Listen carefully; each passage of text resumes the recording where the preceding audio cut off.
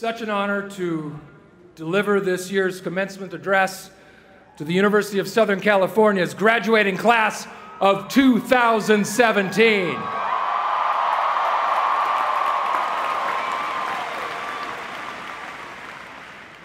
I would like to say thank you, graduates, for that warm welcome. I would also like to apologize to all the parents who are sitting there saying, "Will Ferrell, why Will Ferrell?"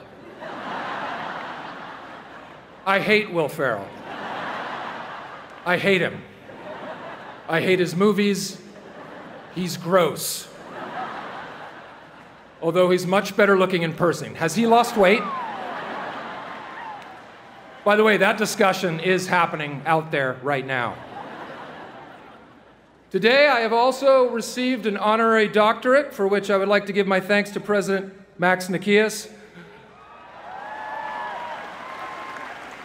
I would also like to recognize my esteemed fellow honorary doctorates, Suzanne Dworak-Peck, a great humanitarian and visionary in the field of social work, Dr. Gary Michelson, whose innovation as one of the country's leading orthopedic spinal surgeons has revolutionized this field, Mark Ridley Thomas, a pillar of local and state government for over 25 years, David Ho, whose work in AIDS research led him to be Time Magazine's Man of the Year for 1996, and one of the great actors of our time, Academy Award-winning actress Dame Helen Mirren. And then there's me, Will Ferrell, whose achievements include running naked through the city of Montrose in Old School,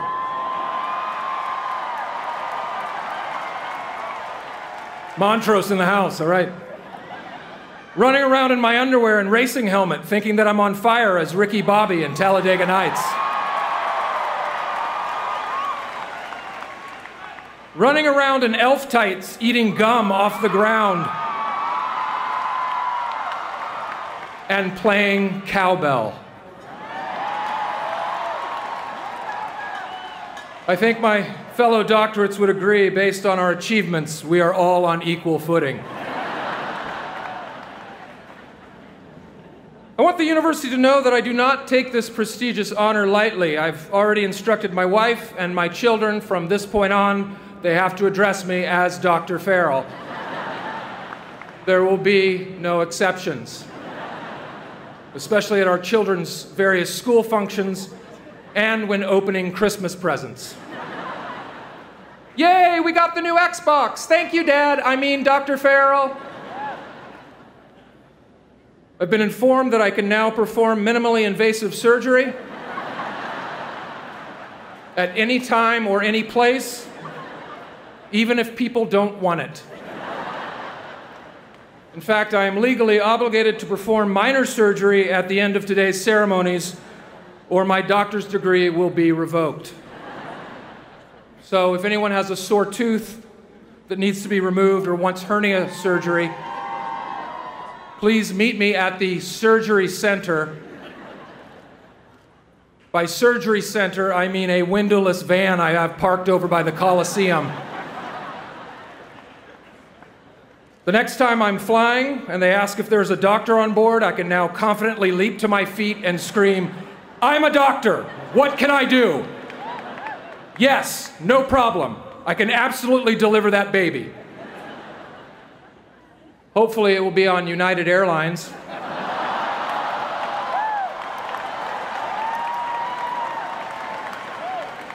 In which I will immediately be subdued and dragged off the aircraft, which we all know will be recorded on someone's iPhone and put on YouTube. You will hear me say, "Call Max Nikias, president of USC.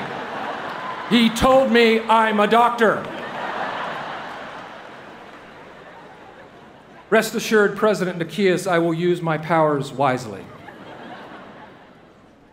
Although this is my first commencement address I have delivered to an actual university, this is not my first commencement speech. The institutions to which I have spoken at previously include Bryman School of Nursing, DeVry Technical School, Debbie Dutzen School of Trucking, University of Phoenix, Hollywood DJ Academy, and Trump University.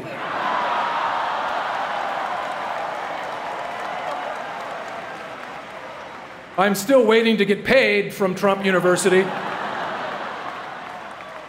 In fact, it turns out I owe Trump University money for the honor to speak at Trump University.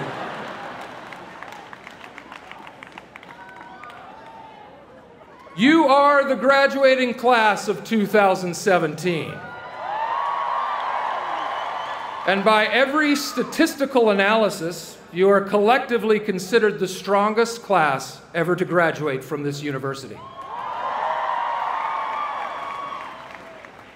All of you have excelled in various courses of study.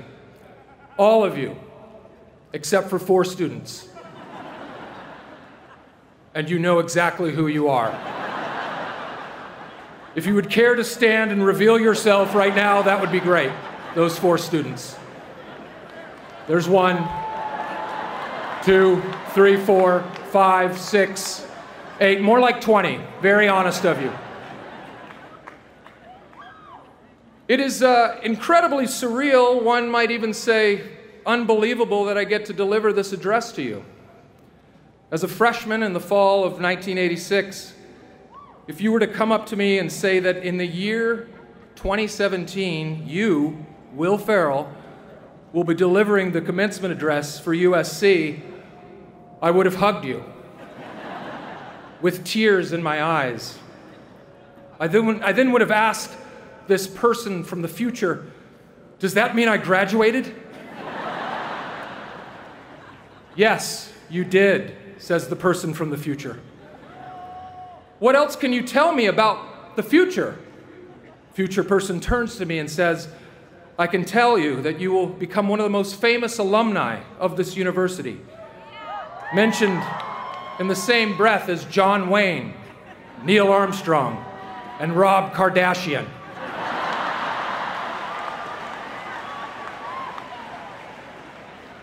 You will be referenced in rap songs from Kanye West to Lil Wayne to Drake. Nas will say, get me real bonkers like Will Ferrell on cat tranquilizer. Is that it, I would ask? Yes, that sums it up. Except one other thing. In the future, there will be something called Shake Shack. It will start in New York and then come to LA, and people will wait hours for a milkshake. That is definitely good, but not that good that you should wait 2 hours. So yes, if I had heard all of that, I would have been incredulous at best. But it turns out I did graduate in 1990 with a degree in sports information. Yes, you heard me, sports information. A program so difficult, so arduous, that they discontinued the major 8 years after I left.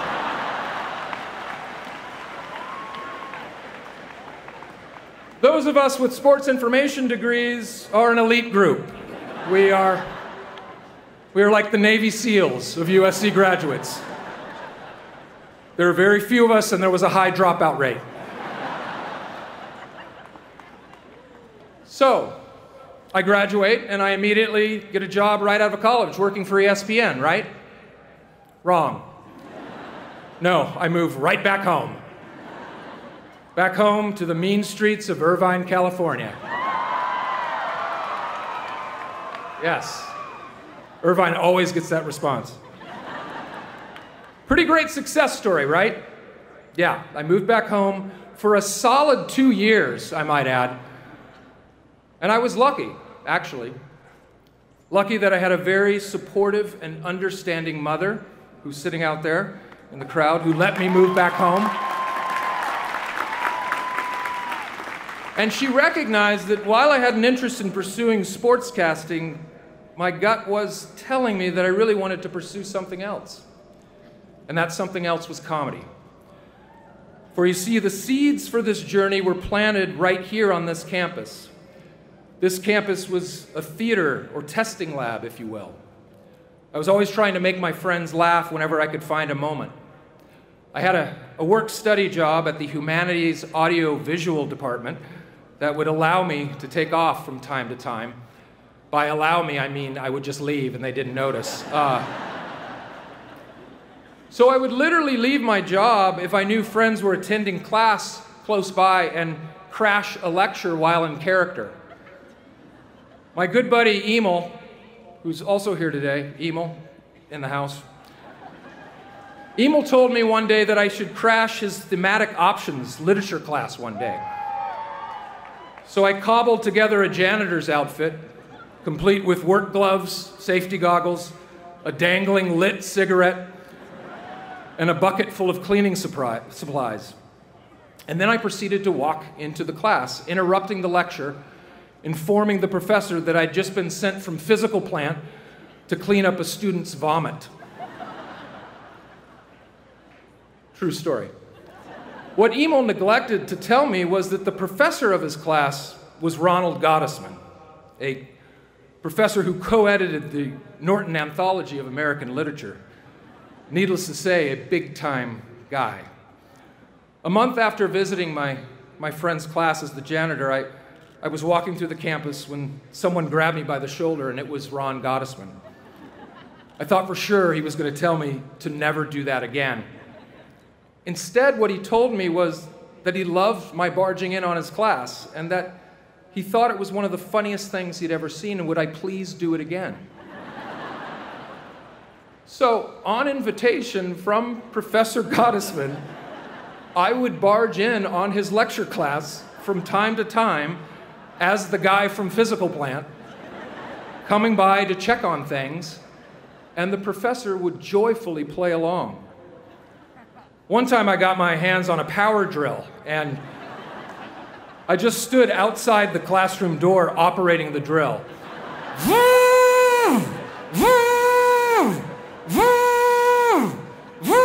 For a good minute.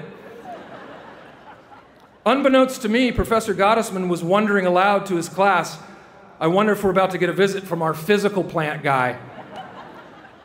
I then walked in, as if on cue, and the whole class erupted in laughter. After leaving, Professor Gottesman then weaved the surprise visit into his lecture on Walt Whitman and the leaves of grass. Moments like these encouraged me to think that maybe I was funny to whole groups of people who didn't know me.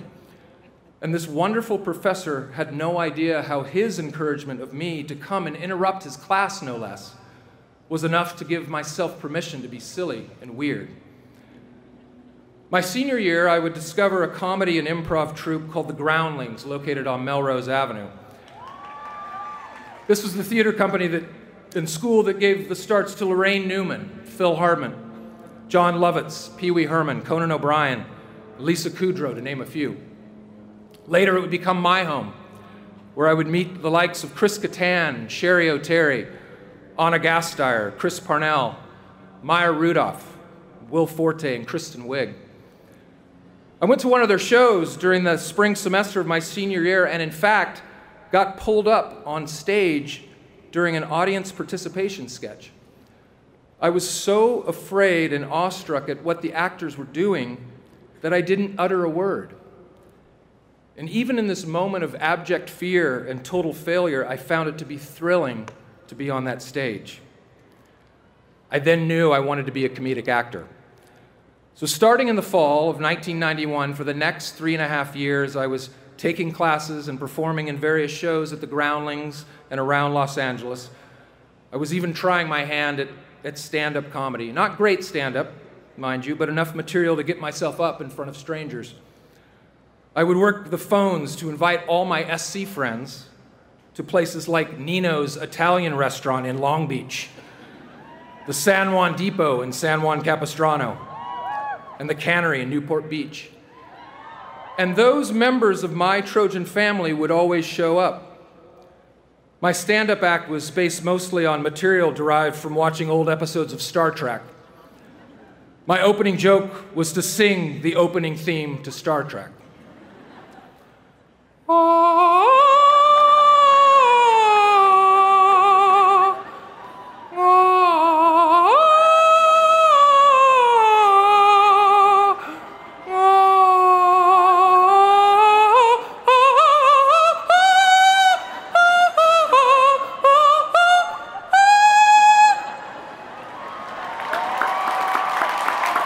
Thank you. Not even funny, just weird. But I didn't care. I was just trying to throw as many darts at the dartboard, hoping that one would eventually stick. Now, don't get me wrong, I wasn't extremely confident that I would succeed during this time period. And after moving back to LA, there were many a night where, in my LA apartment, I would sit down to a meal of spaghetti topped with mustard, with only $20 in my checking account, and I would think to myself, oh well, I can always be a substitute school teacher. And yes, I was afraid. You're never not afraid. I'm still afraid. I was afraid to write this speech. And now I'm just realizing how many people are watching me right now, and it's scary. Can you please look away while I deliver the rest of the speech? But my fear of failure never approached in magnitude my fear of what if. What if I never tried at all? By the spring of 1995, producers from Saturday Night Live had come to see the current show at the Groundlings. After 2 harrowing auditions and 2 meetings with executive producer Lorne Michaels, which all took place over the course of 6 weeks, I got the word. I was hired to the cast of Saturday Night Live for the 95-96 season.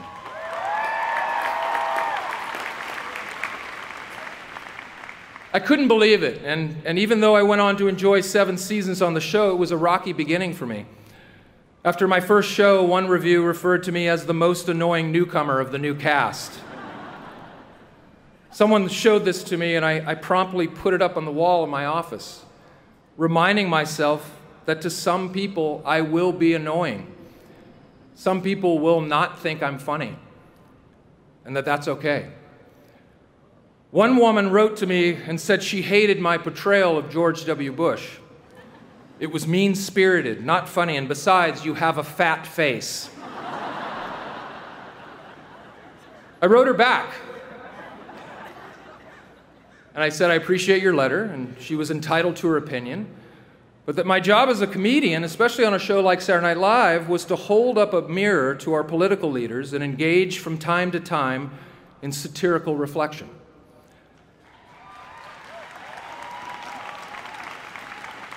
As for my fat face, you are 100% right. I'm trying to work on that. Please don't hesitate to write me again if you feel like I've lost some weight in my face. The venerable television critic for the Washington Post, Tom Shales, came up to me during my last season of the show. He told me congratulations on my time at the show, and then he apologized for things he had written about me in some of his early reviews of my work. I paused for a second before I spoke, and then I said, "How dare you, you son of a bitch?" I could tell this startled him, and then I told him I was kidding, and that I'd never read any of his reviews.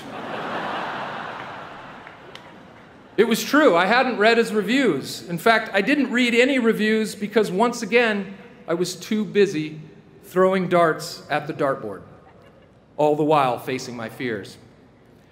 Even as I left SNL, none of the studios were willing to take a chance on me as a comedy star. It took us 3 years of shopping Anchorman around before anyone would make it. When I left SNL, all I really had was a movie called Old School that wouldn't be released for another year, and a subpar script that needed a huge rewrite about a man raised by elves at the North Pole. Even now, I still lose out on parts that I want so desperately.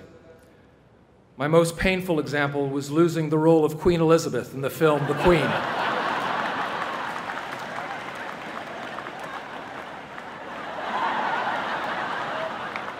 Apparently, it came down to 2 actors, myself and Helen Mirren. The rest is history. Dame Helen Mirren, you stole my Oscar!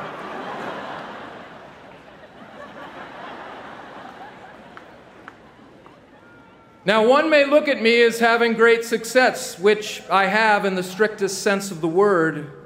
And don't get me wrong, I love what I do, and I feel so fortunate to get to entertain people. But to me, My definition of success is my 16-and-a-half-year marriage to my beautiful and talented wife, Vivica. Success are my 3 amazing sons, Magnus, 13, Matthias, 10, and Axel, age 7. Right there. Stand up, guys, take a bow. There you go.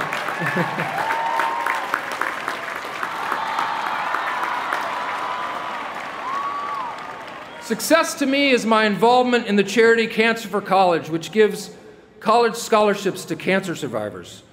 Started by my great friend and SC alum, Craig Pollard, a 2-time cancer survivor himself, who thought of the charity while we were fraternity brothers at the Delt House up on West Adams.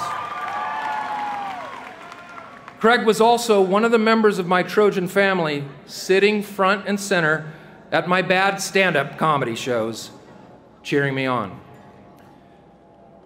No matter how cliche it may sound, you will never truly be successful until you learn to give beyond yourself.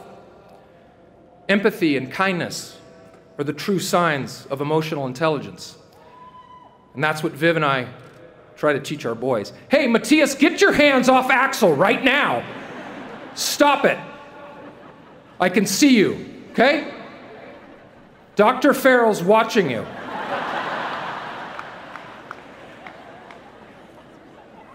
To those of you graduates sitting out there who have a pretty good idea of what you'd like to do with your life, congratulations.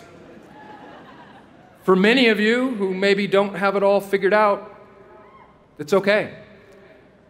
That's the same chair that I sat in. Enjoy the process of your search without succumbing to the pressure of the result. Trust your gut. Keep throwing darts at the dartboard. Don't listen to the critics, and you will figure it out.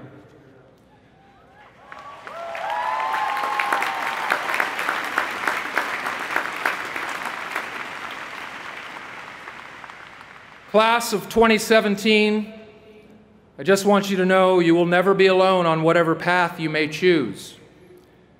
If you do have a moment where you feel a little down, just think of the support you have from this great Trojan family. And imagine me. Literally picture my face singing this song gently into your ear. If I should stay,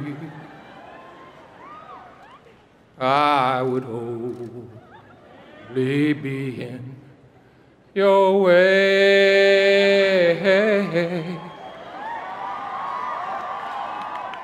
So I'll go, but I know I'll think of you every step of the way. And I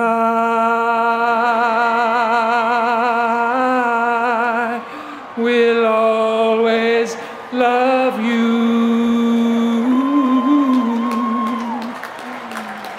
Will always love you. Will always love you. Class of 2017. And I will always love you.